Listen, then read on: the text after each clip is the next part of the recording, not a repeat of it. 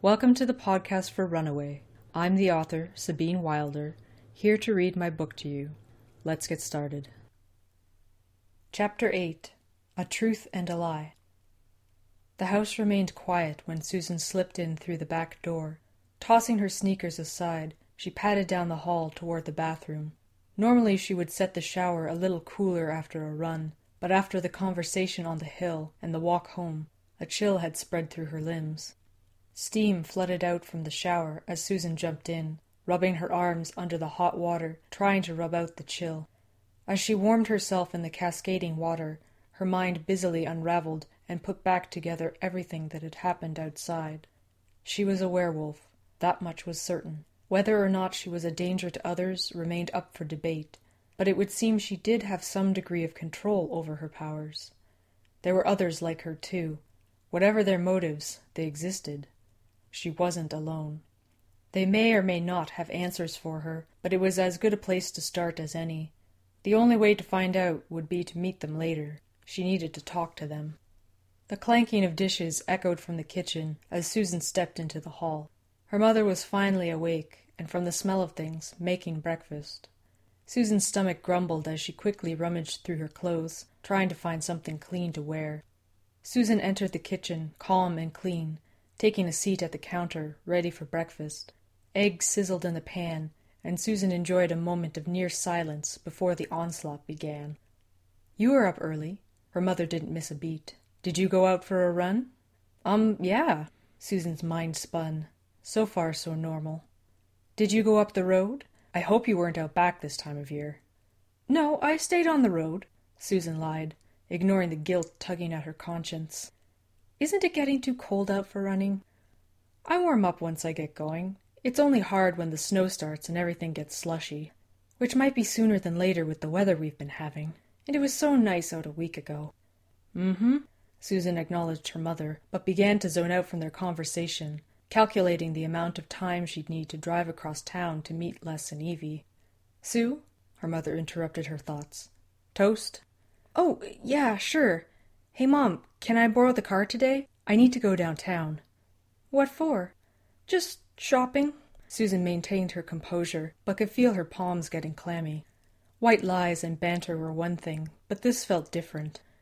"Oh, are you going to the superstore? Could you pick up a few things while you're there?" "No, Mom, I'm going with Anna. We're just going to hang out for a bit." "All right, then." Susan's mom began dishing out the eggs as if nothing out of the ordinary was happening. Susan relaxed.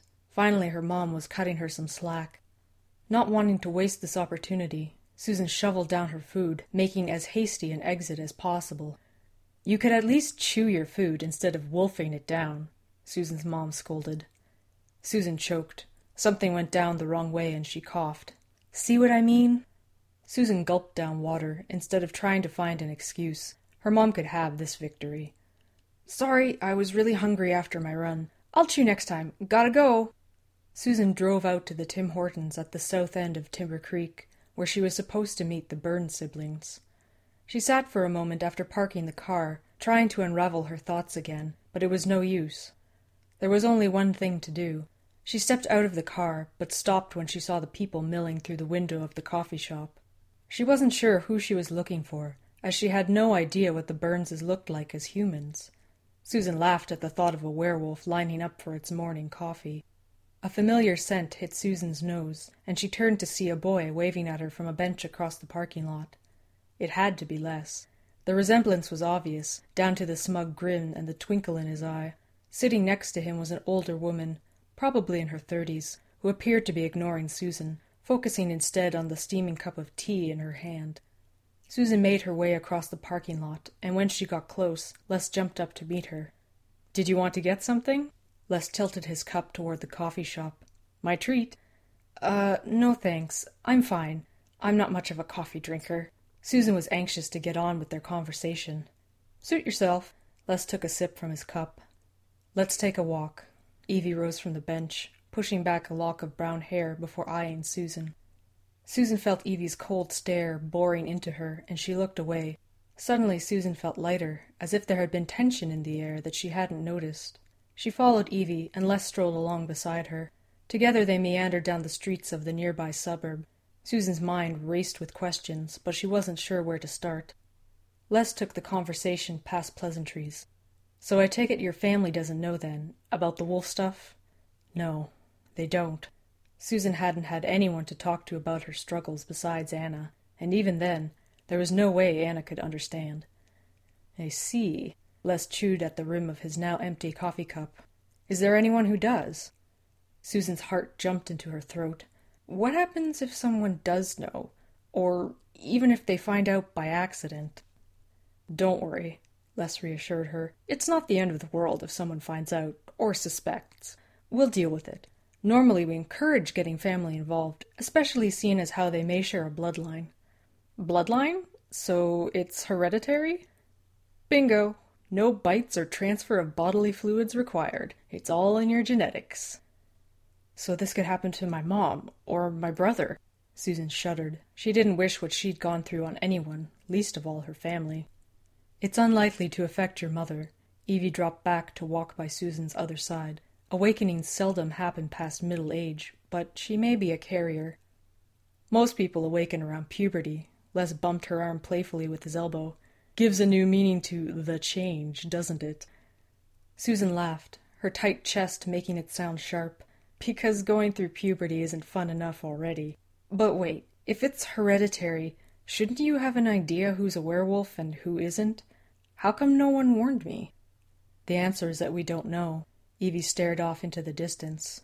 "Many bloodlines have been lost to us over the years. We haven't always been this organized." "But you're organized now?" Susan said. "And you have your own system and rules and everything." "We try to operate under the laws of our human hosts for the most part," Les said. "But then there are certain things that humans don't have laws to govern, or we feel they don't apply to us. That's where we come in." "Right." Susan drew out the word. "Where did you say you came from again?" "The bureau that governs all werewolf comings and goings is called Fenris." Les threw her a cheeky grin. "You'll become very intimate with their workings over the next little while." "Because of Jim?" "Yes." Les opened his mouth to say more, but instead scratched the back of his head and looked to Evie. Evie's face was grim. "There's also a complication." "That you keep mentioning but haven't told me anything about." Susan stomped her foot on the pavement, drawing their walk to a halt. "We have a situation." Evie's voice remained level and calm. "One that is not your fault, but may be connected to you and your awakening. Your case is actually the lower priority right now." Susan's skin went cold. What could be more important than a murder investigation? Evie caught Susan square in her gaze. Preventing another death. Susan froze, unable to form words to express her shock. Evie continued, "Susan, I'm very sorry for what you've gone through, and everything you're about to go through, but we have reason to believe a dangerous criminal is here in Timber Creek." "Whoa, like, what kind of criminal? A werewolf? I thought we could control ourselves." "Control is learned," Les said. "Some have an easier time with it than others. In the end, though, we have as much free will as any human, and like humans, you get some bad apples." "This criminal is one of us," Evie said, "and we deal with our own kind in cases like this. He's killed before, and he'll kill again. It's only a matter of time." Susan took a moment to stare at her feet as everything swirled through her head. "What can I do to help?" Les put a hand firmly on Susan's shoulder. "You're already helping by cooperating with us. I know this is hard for you, and I promise we'll deal with your case as soon as we deal with our little friend first." "We call him Hunter." Evie's lips tightened at the name. "But he could be operating under any alias, disguising himself as human. We've been chasing him for many years, but he's cunning. What's worse is that he enjoys taunting us. It's all a game in his twisted little mind." "Sounds like a real nice guy," Susan said. "Actually," Evie said, "he can be quite charming when he wants to be. He blends in with humans extremely well. He's done it for years, and he's good at what he does." "And you think this killer, this Hunter, might be connected to me somehow?" "Not so much connected as close to you," Les said. "You were not aware of what you were, or that there were others like you, but he's probably known about you right from the start."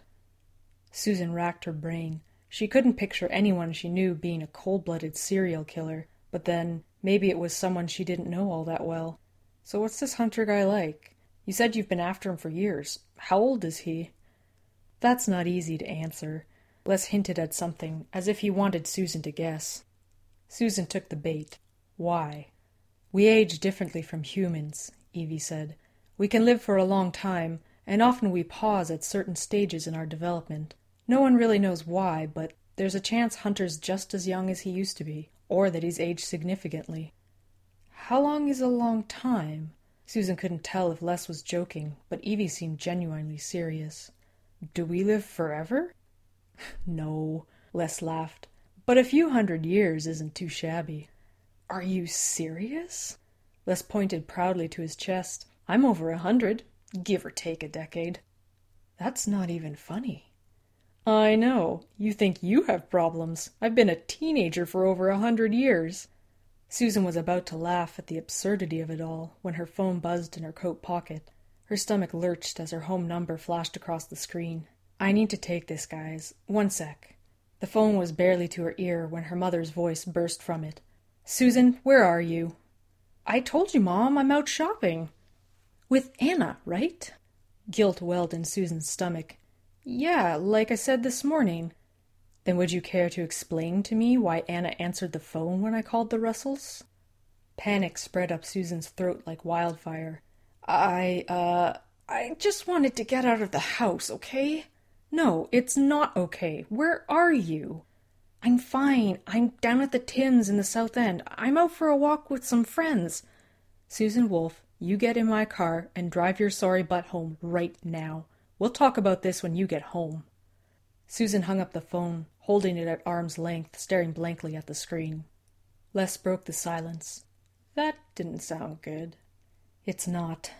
I kind of lied to my mom about where I was, and now she's freaking out. You lied to your mom? Les grimaced as if he had stepped on something sharp. What was I supposed to tell her? Bye, Mom. I'm meeting up with a couple of strangers I met this morning. By the way, they're werewolves, but don't worry, they haven't bitten my head off yet. I get it, Les said. We've put you in a tight spot, so let's take a minute and think about what we're going to do next. There is no we, Susan said, irritated. I'm going home. I lied to my mom, and now she's freaking out. I'm probably going to be grounded for the rest of my life, so I don't know what you think I'm going to be able to do to help you. I understand. Les's calm, level tone was more grating than reassuring. I'm sorry, Sue. We've screwed things up. No, I got myself into this. I'll get myself out. Just give me some time to go home and talk to my mom. Maybe we should go with you. Evie stepped forward. Evie, you know we can't right now. Les stood in front of her, blocking her way. Why the hell not? We've already made contact, and things are only going to get more complicated. Screw protocol. Fenris will have our tails. Look. Susan held up her hands, stepping between the siblings. I'll sort this out, okay? Just give me some time. We might not have time. Evie's normally level voice wavered. Les pushed his sister back, handing Susan a card. We'll give you an hour. If you can't sort it out on your own, we're going to have to step in. Call me when you've sorted things out with your mom, or if you change your mind and want our help. Susan took the card, running her fingers over the embossed letters and numbers. Thanks, Les. I'll call soon, I promise. She hadn't even made it back to the car before Anna called in a panic, asking frantically if Susan was all right. She had really done it this time. Not only was her mom mad at her, but now Anna was freaking out as well. They both panicked over the smallest things, and it was amazing how one little white lie was turning into a disaster. She would be pushing her mom's patience and her hour ultimatum, but Susan needed to stop at Anna's on the way home to do some damage control. Anna was already waiting for her on the curb outside of her house. Clouds loomed overhead, making everything gray. Susan pulled over to the side of the road. She hadn't even gotten out of the car before Anna was in her face. Are you crazy? Your mom's going to kill you. Anna's normally pale skin was drained of color, looking like paper in the gray light. Tell me something I don't know. Susan slammed the Honda door. You could have told me. I would have covered for you. I didn't think about it. I'm sorry. Susan's hands flew into the air. What's so important you couldn't tell me? Hurt replaced Anna's frustration. No, it's not like that. I didn't... Susan's world was swimming. She pressed her fingers to her temples and focused. I didn't think things through because I was in a rush. I couldn't tell my mom. Jesus, I just wanted her off my back for 5 minutes. But you dragged me into this? I didn't think she would find out. I was only supposed to be gone for a couple of hours. Doing what? What is so important you couldn't at least give me a heads up? Susan stared at Anna, taking in a sharp breath. There are others like me. Other werewolves. They found me this morning on a run, but Mom doesn't know anything about the wolf stuff, and I can't tell her right now. I don't even know what's going on.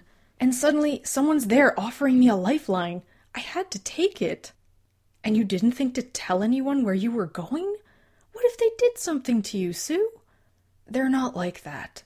Oh, I suppose you're real good friends after meeting for 5 minutes. You wouldn't understand. Something snapped behind Anna's eyes. Right. I wouldn't understand what it's like to be different. To have a secret you can't tell anybody. How could I possibly know what it's like to have people assume you're normal on the outside, but on the inside you're struggling to keep this screaming urge in check?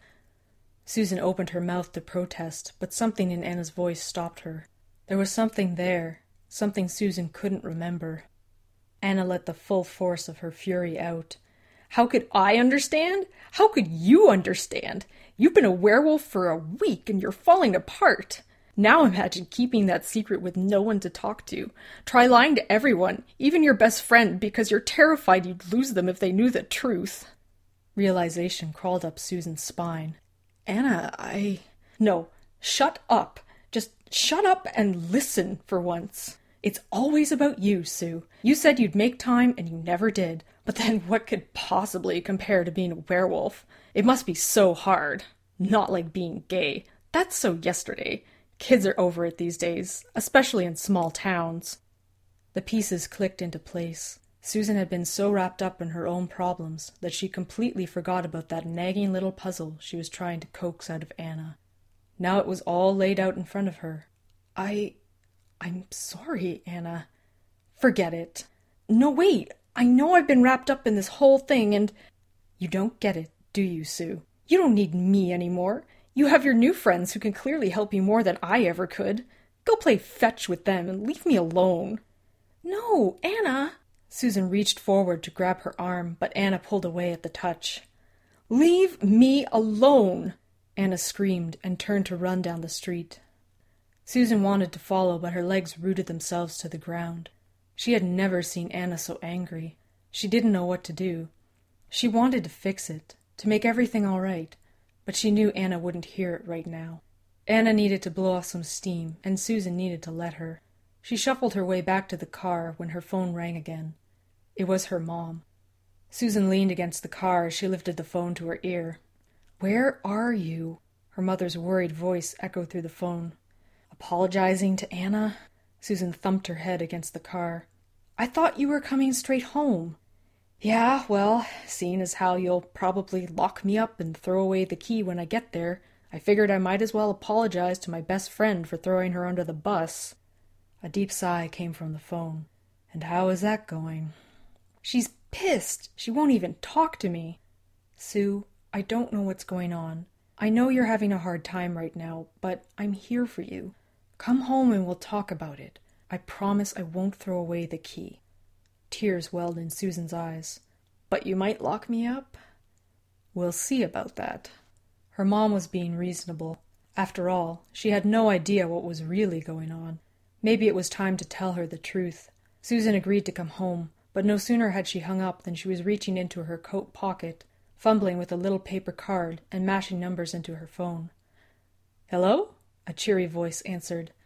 Hey, Les, it's Sue. Oh, hey, how's it going with your mom? I haven't even made it home yet. Really? You live that far? No, I stopped at Anna's, my best friend's, to apologize for getting her in trouble. But then we got into this huge fight and she ran off. She's so mad at me. This is all my fault. It'll be fine, Sue. I'm sure she'll come to understand. That's just it, though. She's the only person who understands. Susan bit her lip before rushing into her confession. Les, I told her about everything. I've even changed in front of her, and now she's so mad at me she actually ran off. Whoa, wait a sec. She knows you're a werewolf? Yeah. Susan steeled herself for the consequences. Is that a problem? Well, yes and no. She wouldn't be the first human to find out about us. She'll have to be debriefed and all that stuff, but don't worry. It's not as bad as it sounds. Les paused, a silence falling between them.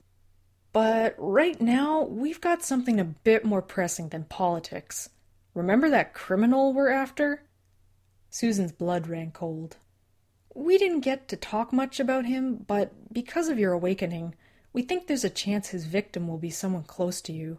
I don't want you to panic, but better safe than sorry. You said Anna ran off. Do you know where she went? Susan looked down the street. There was no sign of her. I don't know. She ran off, but she doesn't want to talk to me right now. Even if I found her, she might run away again. Not that I couldn't catch her, but... Calm down, Sue. I want you to look around and see if you can find her, but don't go too far. Tell me where you are, and Evie and I will meet you there in a heartbeat. Susan could hear a car revving up in the background as she gave Les directions. There was no time to waste. The hunt was on. That concludes Chapter 8. Runaway is currently available for you to listen to for free. I will release a new chapter every week until the book is finished. But if you can't wait to find out what happens, the ebook is available through Kobo and Amazon. Just search for Sabine Wilder or get a direct link from my website at sabinewilder.com. I'd love to hear from you. If you have any questions, comments, or would like to give me feedback, you can always email me at sabine@sabinewilder.com. Don't forget to rate this podcast and help me grow. Thank you for listening, and have a pleasant night.